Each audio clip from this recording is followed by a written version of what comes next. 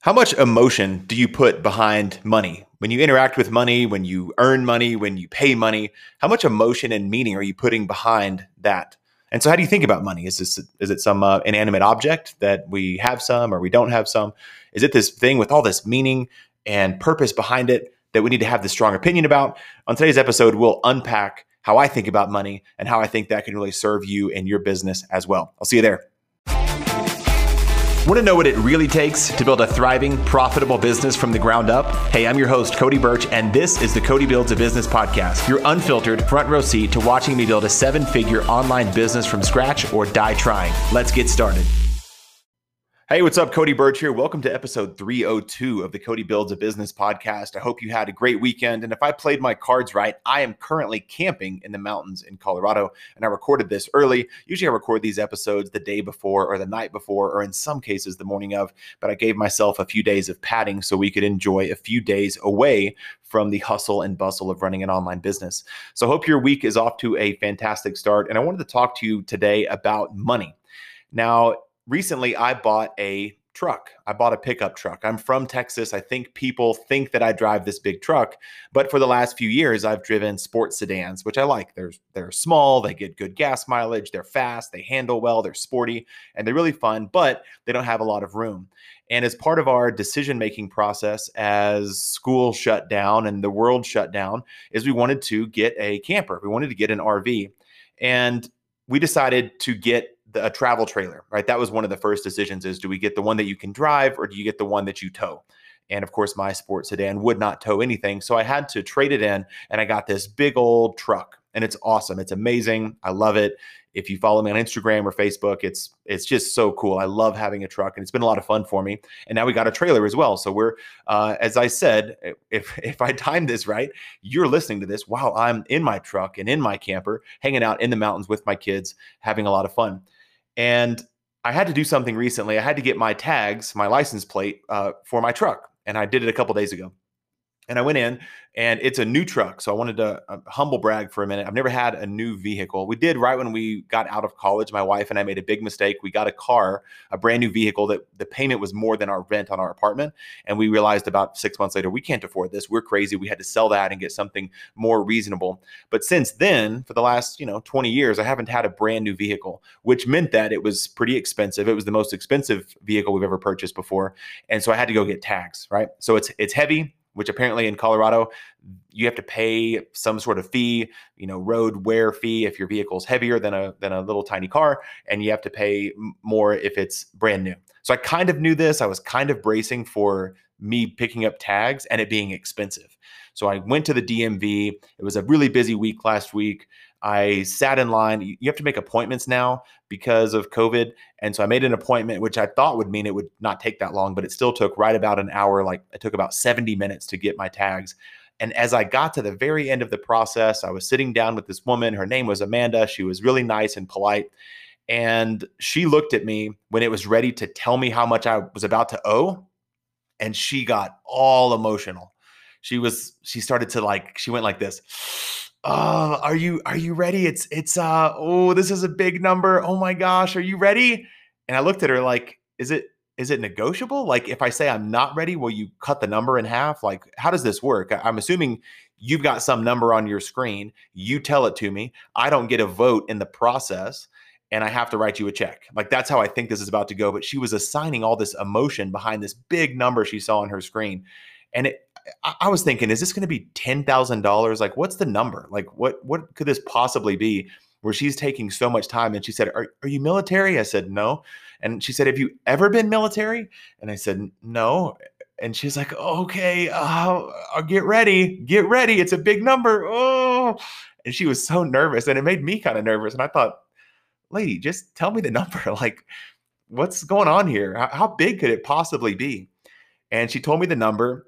And it was fine. Maybe you're wondering, well, what was the number? Was it 10,000? No, it was $1,100 and some change. Now, usually it's like $300. So for me, yes, like that was like, okay, that's the biggest number I've ever seen by double. I've never paid that much at the DMV to register a new vehicle. And so it was a big number. And I'm not bragging like, well, I was so rich. I lose $1,000 a day or spend $1,000 a day on Facebook ads, or I've got more than $1,000 in the couch cushions. Like, no, I don't. And that was, I just knew it was going to be expensive. That was my point. Not that I could easily afford it or couldn't afford it, but we wrote the check and gave it to her and we're on about our day. But it made me think about this, about how much meaning and emotion we can put behind money. Like, what if she got all excited and then I got all excited and I was like, oh my gosh, like when she said it was $1,100, what if I just, jumped over the glass plate and high-fived her or put her in a headlock or yelled to every other person there that it was $1,100 and then the police officer had to drag me out and tase me. Like, I don't know what she was expecting. I don't know what she was expecting. I'm assuming when you're an employee at a DMV, no disrespect, it's an important job, but maybe, I don't know what people that work at the Department of Motor Vehicles make, but there's a chance that $1,100 was a significant chunk of whatever their salary is. But I would think too, like, you work at the DMV, like I didn't bring in a Lamborghini and pay $5,000. Like, I don't know. I just thought the whole thing was very enlightening. And that's what I wanted to talk with you about today. How do you perceive money? Because when I heard that it was $1,100, I wrote the check and I gave it to her. Then I'm out the door, right? And as business owners or entrepreneurs, I can now go think like, and honestly, that day, I bet I made like $650 profit. So for me, I was like, well, I had a good day today. So like, I don't really mind the $1,000. And if I did mind it, I can just go create more value for people and make more offers and then sell them some stuff. And then it's a no-brainer. So even if she had said it was $10,000, I still would have had to pay the $10,000. Then I need to go create $10,000 of problems that I can solve. I don't go create the problem. Sorry. I create the solutions for people that have the problem and I charge them money for it. And then I make the money back and then I am back in the black, if that makes sense. That's how I perceive money. And I'm not totally shocked that I have a different perspective and outlook on finances, not even finances, but like the idea of money, which to me is, for the most part, this inanimate object. I don't keep a lot of it on me. I keep enough to pay the neighbor kid that mows my lawn $20 every week or whatever, but everything else is just digital. Like, I don't come home with my piles of cash or piles of gold and have to watch the pile go down. There's money that comes in, there's money that comes out. It's like it's this conduit for us to be able to live our lives and have fun and, buy campers and help people and invest in coaching programs and run our businesses and things like that.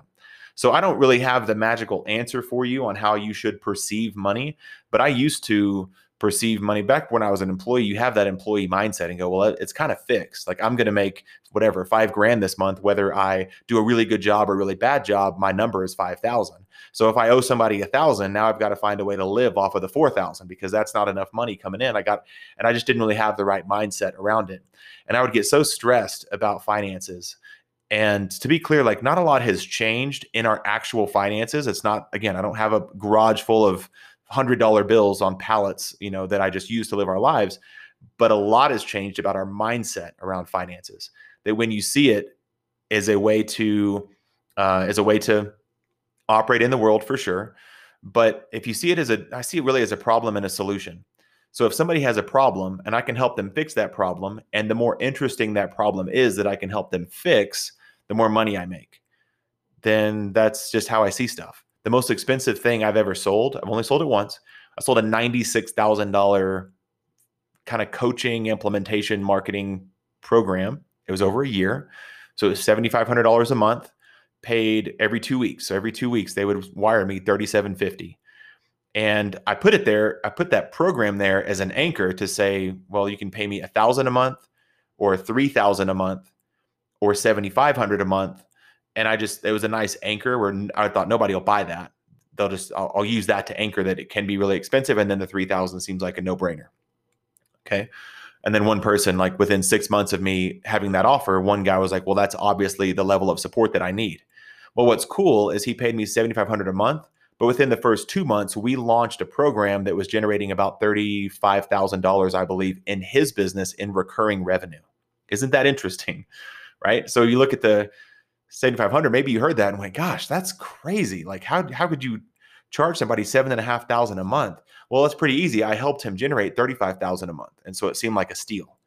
Right. And I've invested in coaching programs. The most expensive coaching relationship I've ever had was $50,000. Right. It was $2,000 a month for 12 months. And then there was some kind of like commission payout as they helped me launch this new product. And then I'm currently spending $2,000 or $3,000 a month on coaching and masterminds and programs there. And if that sounds expensive, then Okay. It might sound really cheap to you. You might be like, 2 grand. I spend 20 grand a month on coaching. I doubt that's a lot of you, but maybe there's people out there. That's okay. But it's all about perspective and how you see that. So I look at a $2,000 a month coach I could hire and go, well, if they can help me get clarity and launch a product that's going to make at least 2,000 bucks a month, or take my recurring revenue and increase it by $2,000 a month, or have a better strategy and help me increase my sales or profits by 2K a month, or help me decrease my expenses by 2K a month, like that's just how I look at it. So I don't like wantonly, randomly go around investing in stuff and buying stuff. But as I look at it and go, well, I get that much value out of that product or course or relationship or whatever. So just a quick rundown of other things I've bought recently that don't involve campers and huge pickup trucks. I bought a virtual event ticket that'll help me learn how to launch better. And from a guy I really admire in the launch space. He launches stuff really, really well. And that's in November, and the ticket was like 150 bucks. And I thought, well, will I at least get $150 of value out of that event? Like, absolutely. Absolutely. If that helps me make one more sale, that event was worth it, if that makes sense. I've also bought 2 tiny products recently. Tiny products are typically under 50 bucks. One was how to do challenges from a guy who's really, really good at challenges. And his thing was 37 bucks. That was a no-brainer. I learned how he does challenges. I binge watched his entire course in about an hour. And I'm definitely $37 smarter. I know how to make more money with challenges. And then last week or 2 weeks ago, I bought a $37 workshop, live workshop, on how to do live workshops, and thought that sounds really fun. I've always kind of wanted to know how to do that. I do these 1-day virtual events, or these 3-day in-person events, or these free webinars, but somewhere in there's a sweet spot of what if we could do paid workshops. So I'll be launching my first paid workshop really soon. I paid $37. I bought all of his upsells too, so I bet I'm in for like $150. But there's a chance that strategy will help me make far more than $150, probably more like by several orders of magnitude. Like, I would think that learning that strategy would be very great. So I guess the downside is if you keep buying stuff and you never implement, then that's not great. You're just kind of wasting money, spinning your wheels, collecting more information.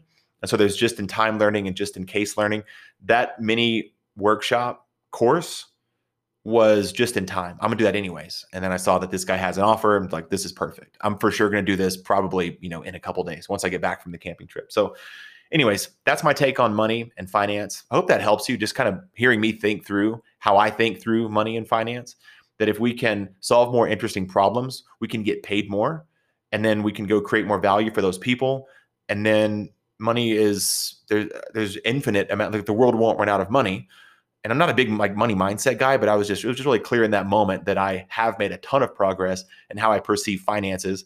And you never know, when you interact with me, will you end up on a podcast? Now, I don't think Amanda from the DMV listens to my show. She might. If you are, hello, Amanda. I think you should work on your money mindset and stop assigning so much meaning and emotion behind an inanimate number on a screen that a stranger had to write a check for. But like, I bet she went home that night and told her husband, like, you'll never guess what number this guy had to pay today.